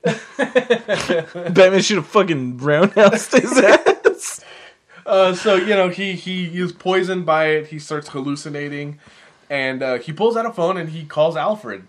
And Well, it's so bizarre. Like, this whole episode, it does feel like these feel like mini missions. yeah, like this These first few mission, nights with this him as case, whatever you want to call it, it feels like so out of place. Like, if you're a Batman fan and you've seen like all the shit he can do, you kind of feel for him that he's finally encountered something he couldn't overcome, and he had to call Alfred to come bail him out. Well, it's a very year one thing. Yeah, because year one, when he starts going out as Batman, like his first few fights, he gets fucked living up. shit beat out of him. His first night before he even puts on the Batman costume, he gets stabbed. Yep. So it's like he almost bleeds to death. And then he gets stabbed again, like the very next mission. Yeah, like it is. So it's such a good, just reference to those first few Batman adventures that he has, where he's just a fuck up. And what I love in Batman Year One is he calls himself stupid amateur. And like that's what anytime he fucks up, that's what he always calls himself. Mm-hmm. And yeah, like it's kind of, if you're a fan of Batman, it's a really interesting scene because you're so used to seeing Batman in control and being that dude and being a badass, and suddenly he's not. And it's like, wow, it's kind of weird to see him not be that Batman we are all used to. It introduces an idea that follows the entire series that I think is awesome because because no other version of Batman does this, and that's the idea that Batman is not a single person. Yep.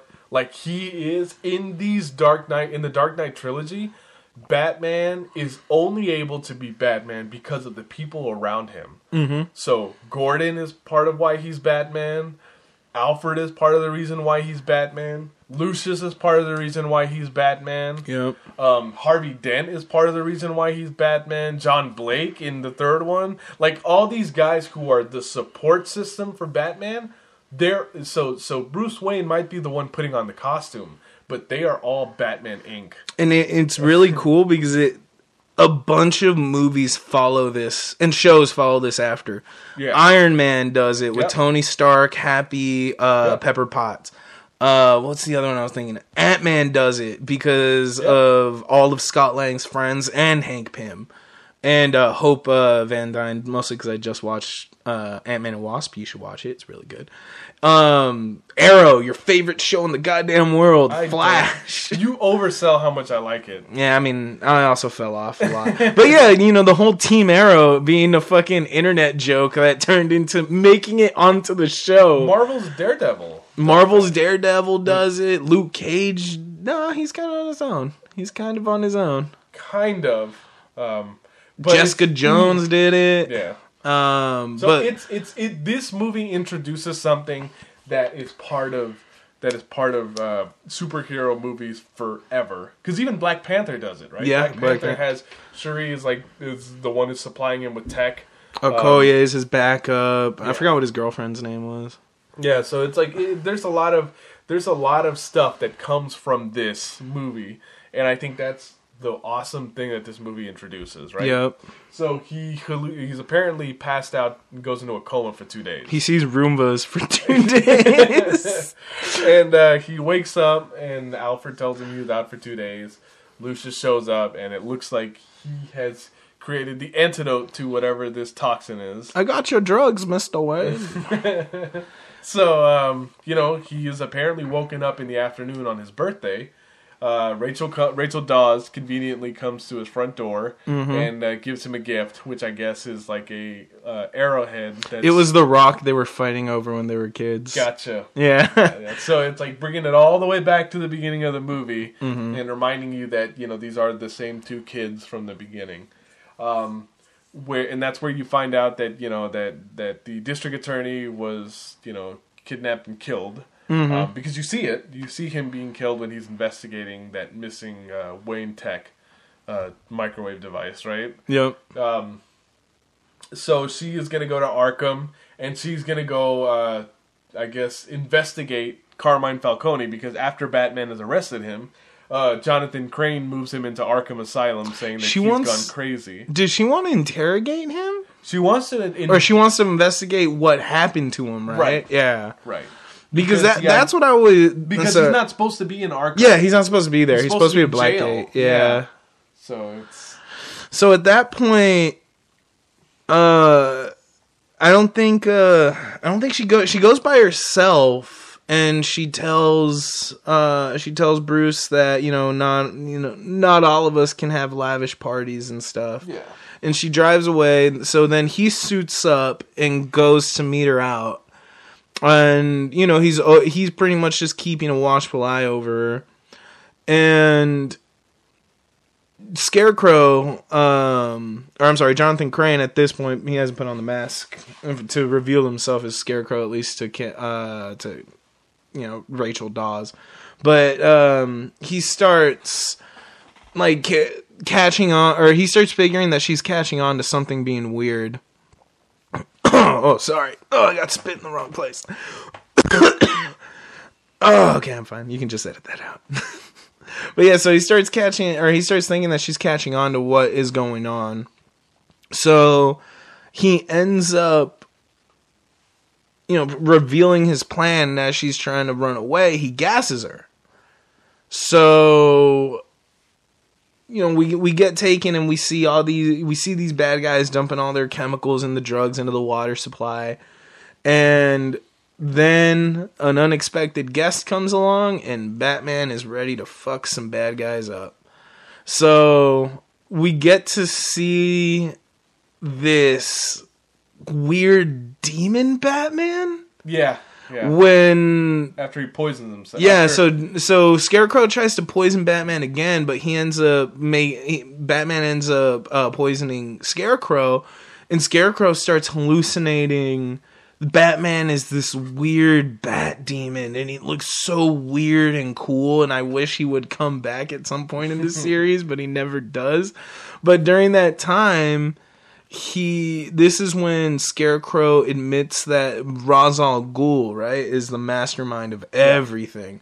To which Batman tells him Ra's al Ghul is dead. In Arkham Asylum, for Batman to escape and to take Rachel with him, he needs to create a distraction because Gotham PD is waiting for him outside of Arkham Asylum. Uh-huh. So to do that, he pulls from his boot a remote-controlled sonar device. And this is straight from year one. This is straight from year one, yeah. And I saw the movie before I read year one, so when I finally read it, I was like, oh wow, this is where it came from. This movie, it is a fucking comic book. Yeah. It brought all the real Batman stuff from comic books into movies. Yeah. And that's what set this movie apart from every other Batman movie before that. Mm-hmm. Was that this is where they finally introduced all the stuff from the comic books. Every other movie were movies using Batman characters This was a Batman movie. Yeah. If that makes any sense. Yeah, exactly. And I love that scene. And I love that that's now a thing, is that any video game you play or anything about Batman, now he will have the sonic emitter so that he can use it to call bats. Yeah. And it was just so cool. It was just so fucking cool. Yeah. But if you got, even if you want to like just check it out on YouTube, just check out Batman Begins bat scene. It's so good. So at this point, Rachel is freaking out. We needs to get her out, and we get one of the greatest superhero, like definitely one of the greatest Batmobile scenes in my opinion. But I think it's just one of the like defining moments in a superhero movie. Is this chase scene where Gotham PD is trying to stop Batman in his fucking tank. Good luck with that. Yeah. And they do it in Tim Burton's Batman, like, as well. They have a scene where he escapes with Vicky Vale in the Batmobile. Mm-hmm. And this kind of just reminds me of that a lot. Yeah. But again, yeah, it shows you all the things that the Tumbler Batmobile can do. Yeah. Batman, like, has this weird apparatus where it angles him under the for some reason he has to go yeah, like the guns are under the driver's seat, so he has to go down there to shoot things. I mean, it's really cool, and like there's a lot of cool scene, like there's a lot of cool parts. Like Batman causes a lot of property damage. Yeah. And something you kept pointing out is you get a lot of the fun like police banter in this. I remember calling it ridiculous. You're like, it was banter. I wouldn't say it was fun. Yeah. I like the fun banter. It's stupid. Say it was funny or fun. I thought it was funny. Fuck you. Alright, well, it was alright. Shut up. I'm gonna fight you. So, you know, it's you get the police officer banter. It was cheesy. I'm sorry. I'm dying on this hill, alright? That's fine. It's cheesy, and I live for that shit. It's totally fine. I think this is a really good Batmobile chase. I think what they do in Dark Knight is better. Man, shut up. But I still think it's pretty good. It's cool. I really. And also, one of the neat things is that you also have guaranteed that Batman, that just anyone cannot come into the Batcave. Oh yeah. Because to get there, like you have the Batmobile has like it shoots itself across like, you know, this chasm into it turns into a missile and has to go over a ramp to get there. It's funny because they even explain that though, right? Like, yeah. Because like even Lucius tells him when he first sees the Batmobile, he said the point is that this was supposed to be able to go over a river, yeah, so that they could tow cable. That's right. Yeah, so that like soldiers would be able to walk across it in areas that they can get to. So these are all war weapons. Yeah, right? like again, the militarization of Batman. Yeah. So at this point, they get there. Bruce gets there right in time for his party. So he tells Alfred to make sure that Rachel gets home and that she gets a dose of the antidote so that she can be okay. So he goes up to his party, and it's supposed to be like all these rich high society types from Gotham, and a lot of Bruce's parents' friends. And he, you know, he's this isn't his world. He doesn't feel at home. No, but the only people that he has like a real conversation, the only person he has a real conversation with is Lucius. Yeah, who and is apparently fired after this weapon was kidnapped, right? Stolen. Stolen, sorry. After this weapon was stolen, Lucius ends up getting fired from Wayne Enterprises. Which, it wasn't even his fault. He didn't even know the weapon was being shipped. By the CEO, Mr. Earl, who is played by Rutger Hauer.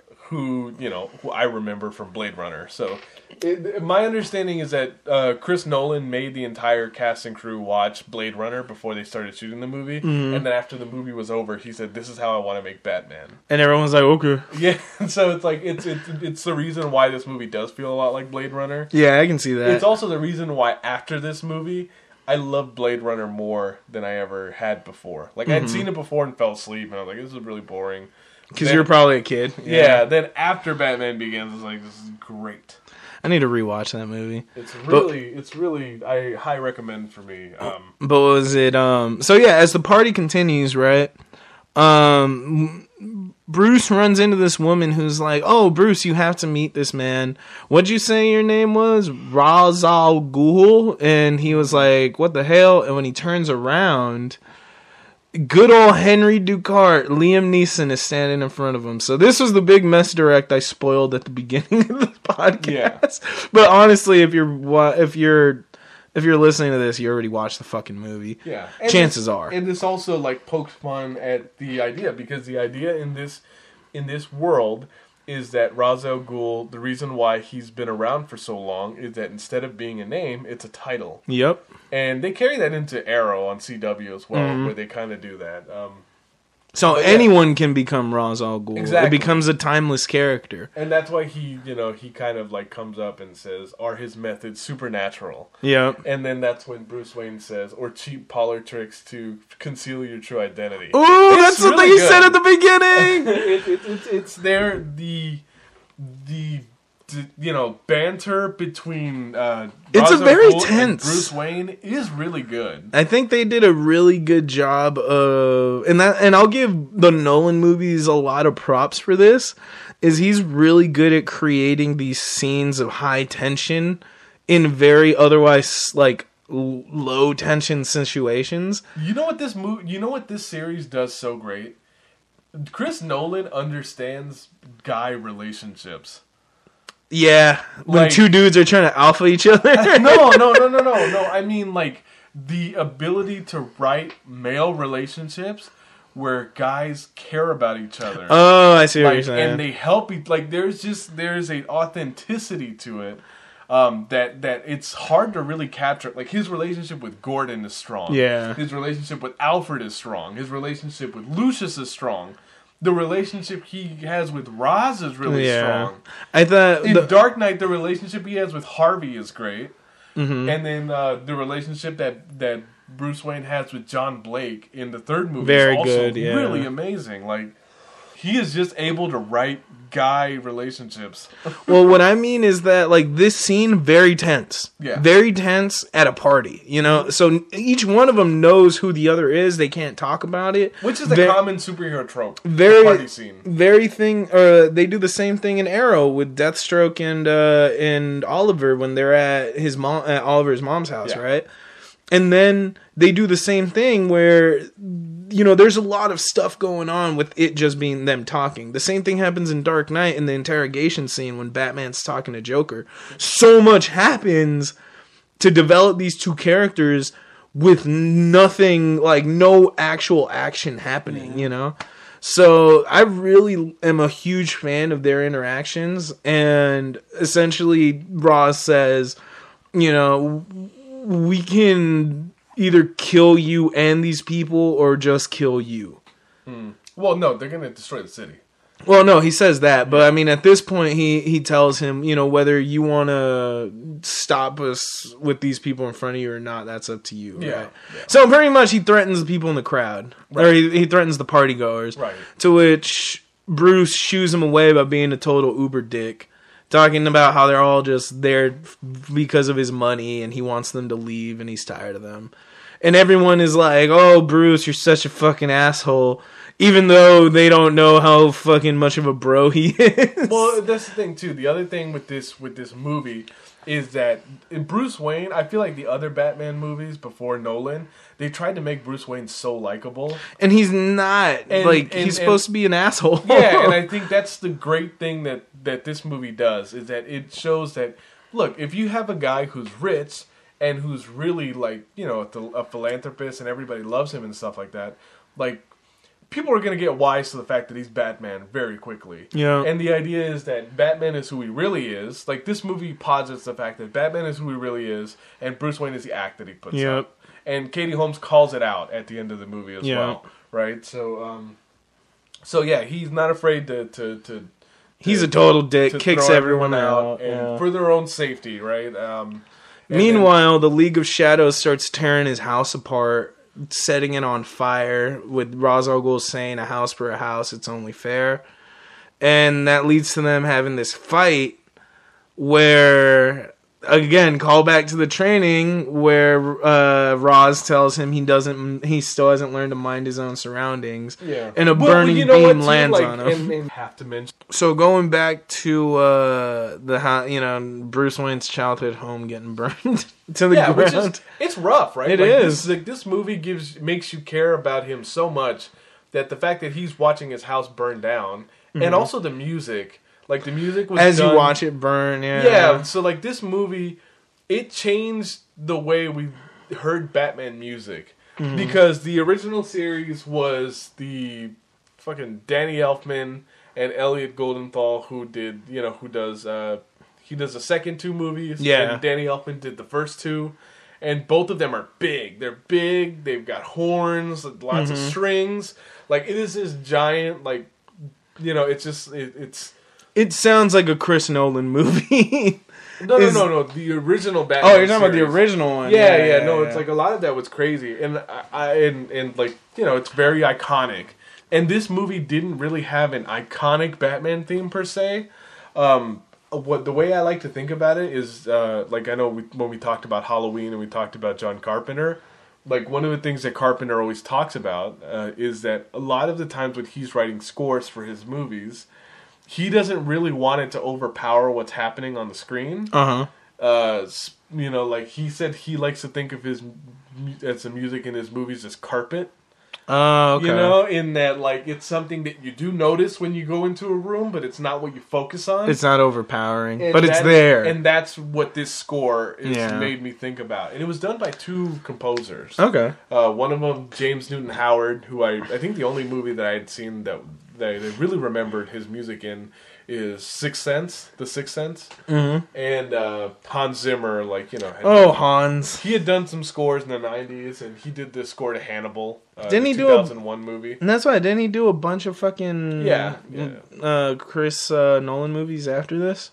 I could have sworn he did. Yeah, he does everything, and he even does the score to Batman v Superman with Junkie XL. So he sticks around.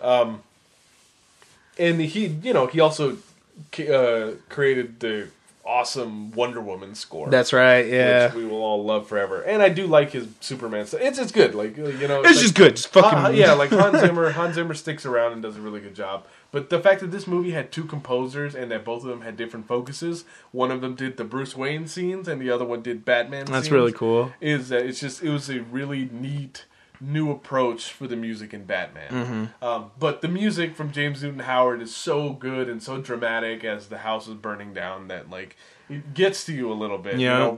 Alfred comes and saves him, and they take the elevator down to the Batcave. Yeah.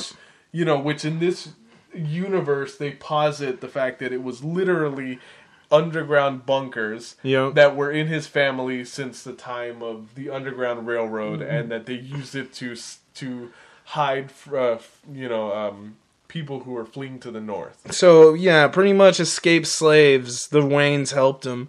So even more, like, of course they are, because the Waynes are all amazing people, except for Bruce, who's a total fucking dick. Yeah, it's and I don't know, it's one of those things that you wouldn't do now, but it fits fine for the universe at the time where it was coming out. You need to have a reason why this house has a cave system under it and why it's maintained. I think that's the big part of it, because at this point, I like the steampunk elevator. Yeah, like, it's very much like an old-timey elevator.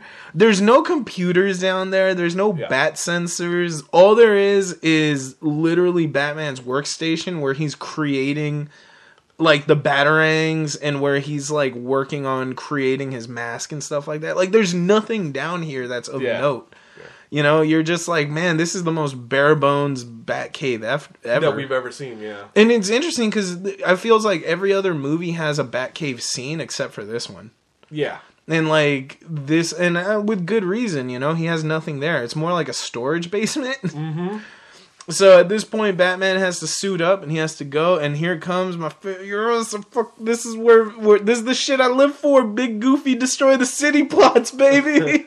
Yeah. So all the inmates get freed from Arkham. Yep. Because Ra's, like, has infiltrated, like, a lot of the people in Arkham. Oh shit! Sorry. It's really important to note that Roz actually gives an explanation as to why Gotham was even in a depression to begin with. Oh yeah. So, sorry, I just remembered this part. So Roz mentions how they used force to destroy civilizations before. This time with Gotham, they used economics. So they manufactured the depression that caused, everyone to lose their jobs and pretty much lose their livelihoods, right? But what they didn't account for was Bruce Wayne's parents and their great philanthropy. Being amazing people and saying that it was not only their philanthropy, but also their deaths that catalyzed the city to continue to move forward regardless. Right. And in the comics, like, it is very canon that Bruce Wayne's father did not run Wayne Enterprises. No, not at all. He had people running it, but he was a doctor. He was. And he helped people in hospitals. Like, to the point where in Long Halloween, like or Dark Victory, one of the two, you get a flashback where young Carmine Falcone is actually serviced by Thomas Wayne. And he saves his life. Yeah, and I think it's Long Halloween. Thomas Wayne saves young Carmine. Right. And it's so interesting. It's so cool. It's an added depth to it because one, it tells you the reach of the League of Shadows. And it gives that extra reason why Bruce needs to hate Roz. Yeah, it's not just an ideological difference. It's the fact that through direct or indirect action, created the situation, was the catalyst as to the death of his parents. Yeah.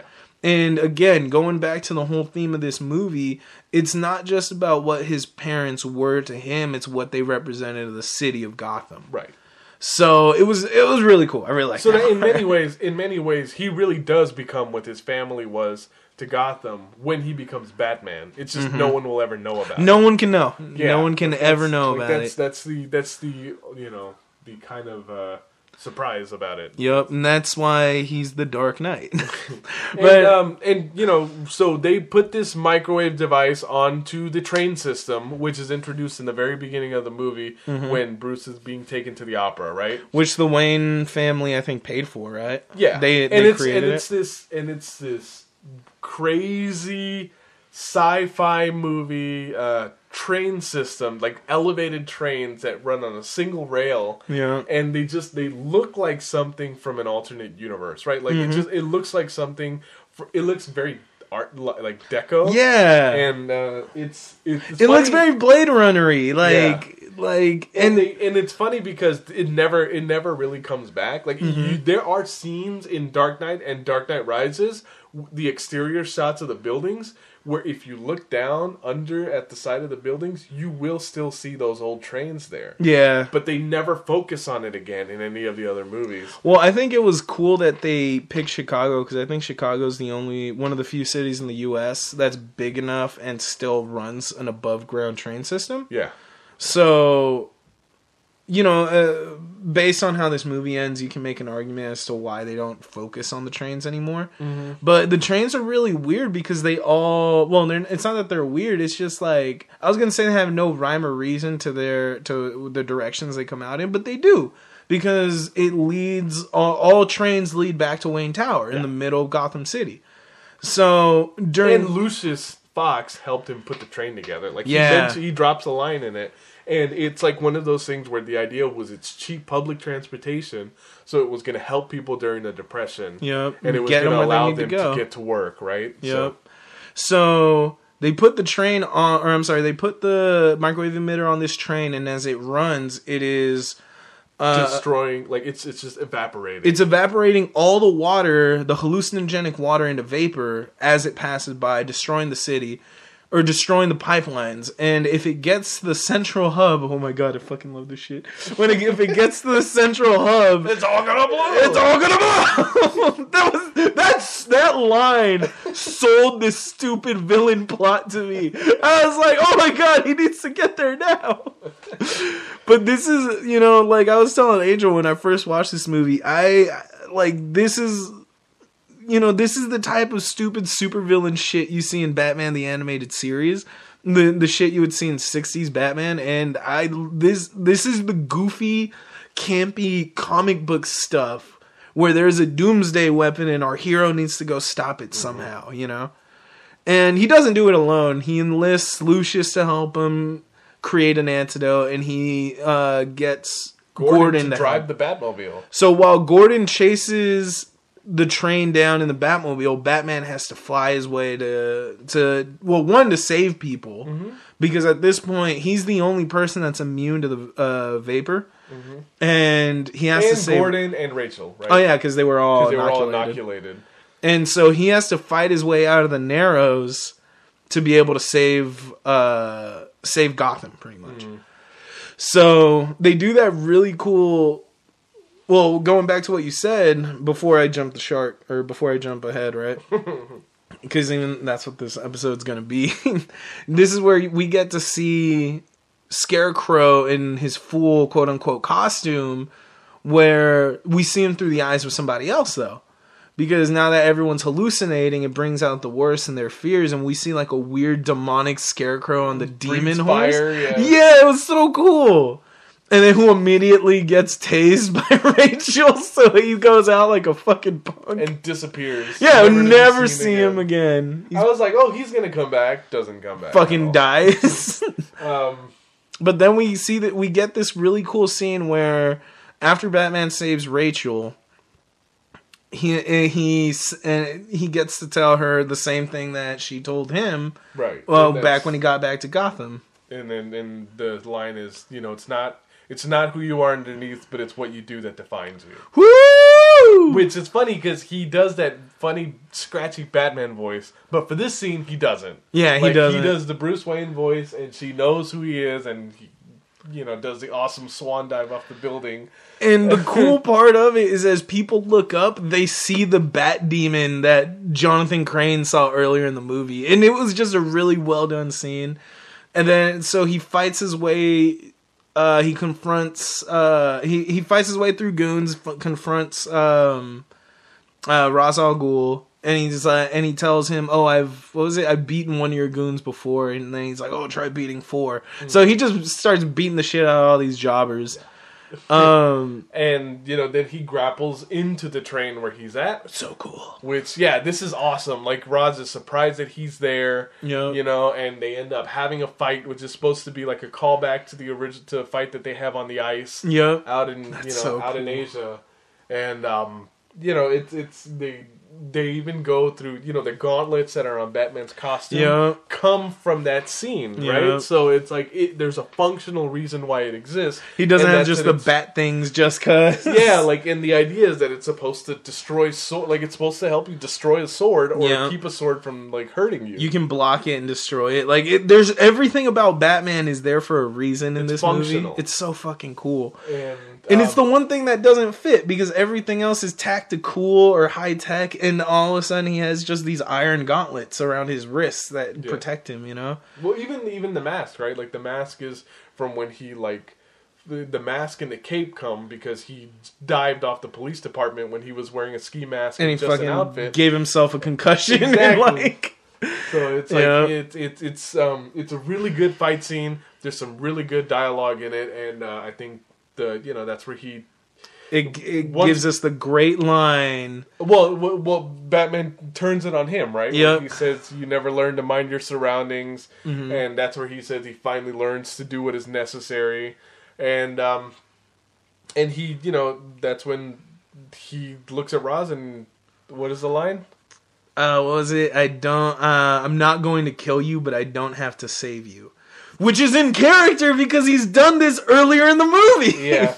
He has no problem with letting nature take its course. So he ends up blowing off the cart from the trailer. He breaks a window to create an air current, and he blows off half of the train so that he can fly out. And the one thing that Ra's al Ghul does not account for is the fact that Batman has backup. Yep. And that's that it was Gordon who was right there blowing up the rails, keeping, which basically caused the train to derail and fall into an underground tunnel. A tunnel that will be safe and will not destroy Gotham's water supply, and ends up exploding. And the entire time you're thinking, oh, well, if it's the real Ra's al Ghul, he can walk away. No, that shit blows up. Yeah. There is no way Ra's is coming back. He is mega dead. Yeah. And I was like, he'll be fine. He'll walk it off. So that's the big climax of the movie. That was so good. From there, you get Rutger Hauer being fired from Wayne Enterprise because this character's a massive dick. Everyone gets their comeuppance. Yeah. Fucking Rutger Hauer gets fired. Lucius gets promoted to the new CEO of... Rachel Dawes becomes the district attorney, and what's it called? Sergeant Gordon becomes Lieutenant Gordon. Yep, moving on up in the ranks. So he's not commissioner yet. But at the end of the movie, he does put a bat signal on the roof of police headquarters, which Batman comes to. And even in this movie, something like that actually comes from an idea. Yep. And when he had told Gordon to watch for his sign, initially he puts Falcone on top of a searchlight. Yeah. And that's where he gets the idea to put the bat design over it, right? Yeah. So it's because he drapes him over like a bat. This takes us to the lovely tease where Gordon tells Batman that there's somebody trying to make a name for himself with a flair for the theatrics, just like him. To which Batman says he'll look into it. Which it's funny, it's funny because this movie came out before we really knew what a reboot was. Oh yeah, totally. Reboot was not a term that you use for movies yet. Mm-hmm. What everyone thought this was, and what I thought this was a prequel. I thought this was a prequel to Tim Burton's Batman. Really? Well, I was just like, yeah, because they said an origin story, and they when the movie was coming out. So you thought it had to fit. Well, they referred to it as a prequel, and I think it was because the Star Wars prequels were coming out at this time. Like we had just gotten that year. Prequels were becoming a thing at this point. Yeah, like that year we were gonna get the third movie in the prequel trilogy. Yeah. And then we were also going to get James Bond being rebooted the next year. That's right. Casino Royale, which is the first Ian Fleming story, right? Yeah. So it just felt like everyone was going to go back to the beginning on everything. But this is where you were like, okay, this is obviously not a prequel. It's the prequel to this Batman. Exactly. So this is where we get the scene where Gordon gives Batman the evidence bag with the Joker card in it, which apparently is from a comic. It is. That's actually directly from Year One. Yeah. So one thing, before that, we get this scene where they have that interaction. By they, I mean Rachel and Bruce. Where pretty much Rachel tells Bruce, I love you, but we can never be together because of who you are, right? And she's referring to him being Batman, because being Batman is who he really is. And, they're reconstructing Wayne Manor, and they have that awesome interaction between Alfred and Bruce, where Alfred said, I was thinking we can reinforce something on the southeast side. Or was it that we can reinforce the beams down by this corridor? And he goes, "Oh, you mean the southeast corridor, where the Batcave would have been?" So, the ending was really good. It wrapped it up in a way where if there was no sequel, I would have been okay with it. Yeah, this is like he goes on to become Batman, and you could picture him fighting endless rogues. Yeah, and now. The one thing I do wish was in this movie, in the video game, I remember they have this ending quote that Christian, because obviously it's a licensed video game. They had Christian Bale do the voiceover. He did a closing voiceover that was supposed to be after his talk with Rachel, where he goes, "Rachel was right. I can never be the man she needs me to be because I will forever wear a mask." And she's like, and then he's like, Jonathan Crane wore a scarecrow mask. Ra's al Ghul had a mask, and he goes, "My mask will forever be Bruce Wayne." And I was like, "Oh shit, son!" Little fucking 14-year-old Javi lost his shit because of how deep that sounded. But what I think is really great, and that this movie introduces here at the end, is just the great ending moments between Gordon and Batman. Yep. And in this one, Gordon talks to him about what's going to happen when things escalate. Yeah. Like what's going to happen when they get we got bulletproof armor, they get assault rifles or something. They get armor piercing rounds. We buy semi-automatics, they buy automatics, and and all this stuff. And they talk about how things are just going to get worse before they get better. And but you can tell that Gordon trusts him. Yeah. And that he knows that he's doing the right thing for everyone. Mm-hmm.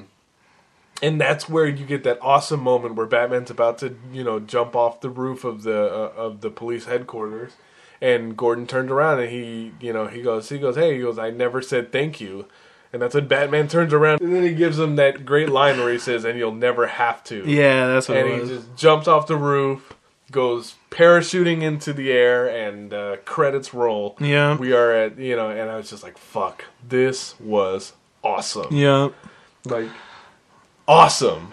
So, do we like Batman Begins? I think it's pretty obvious we like Batman Begins, and I promise eventually we will start picking movies that we don't like. but it's.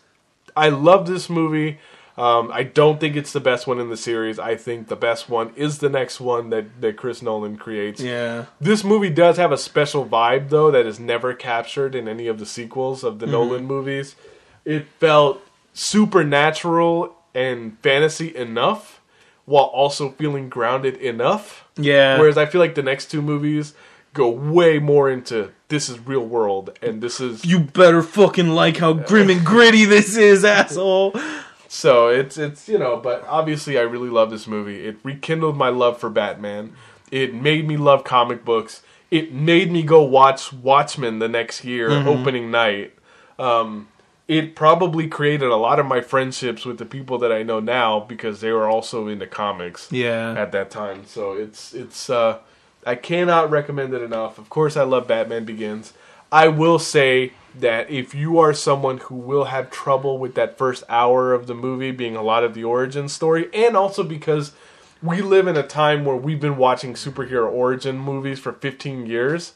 Yep. I will understand if people are fatigued by it and don't like it as much. Mm-hmm. I can fully accept that. But for me, it is a great movie.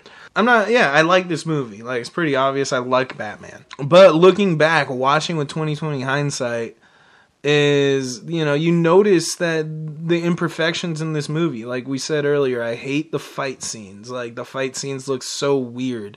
What's it called? The symbolism or the allegory it's trying to tell is a little ham-fisted, but that's kind of Chris Nolan's style. Mm-hmm. You learn to live with it.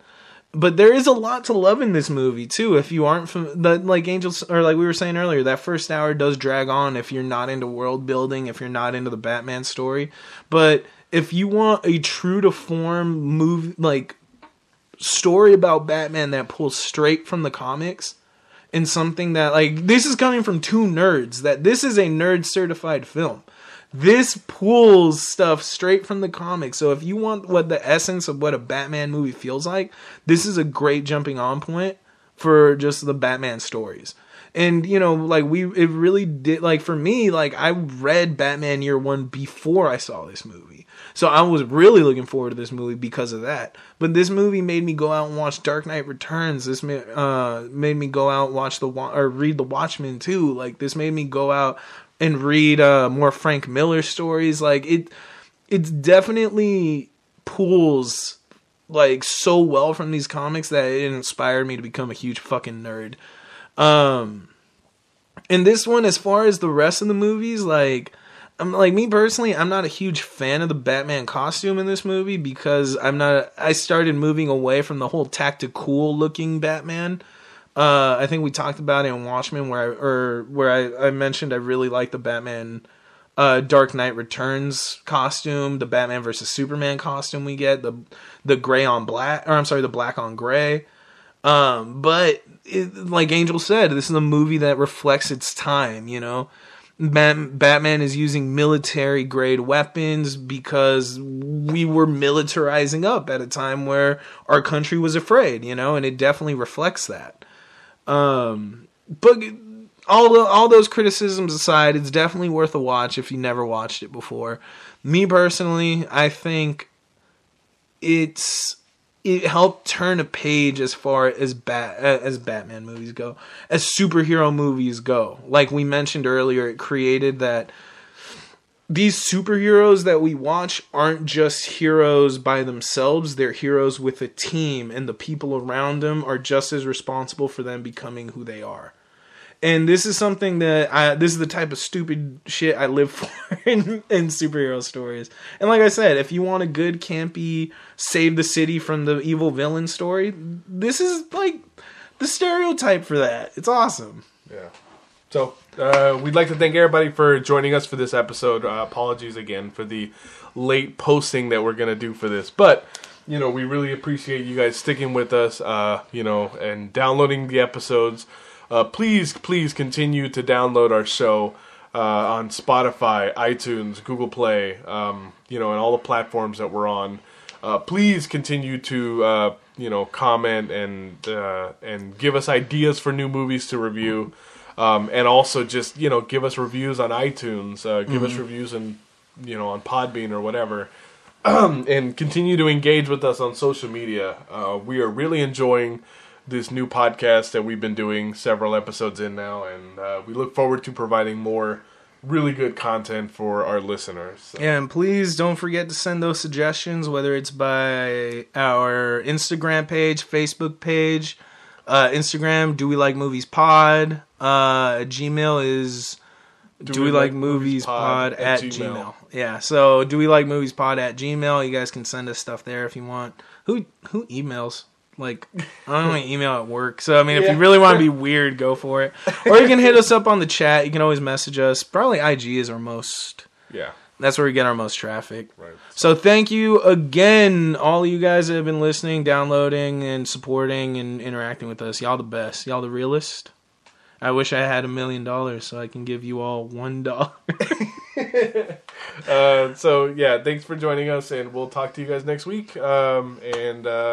For Javi, I'm Angel. Later, turds.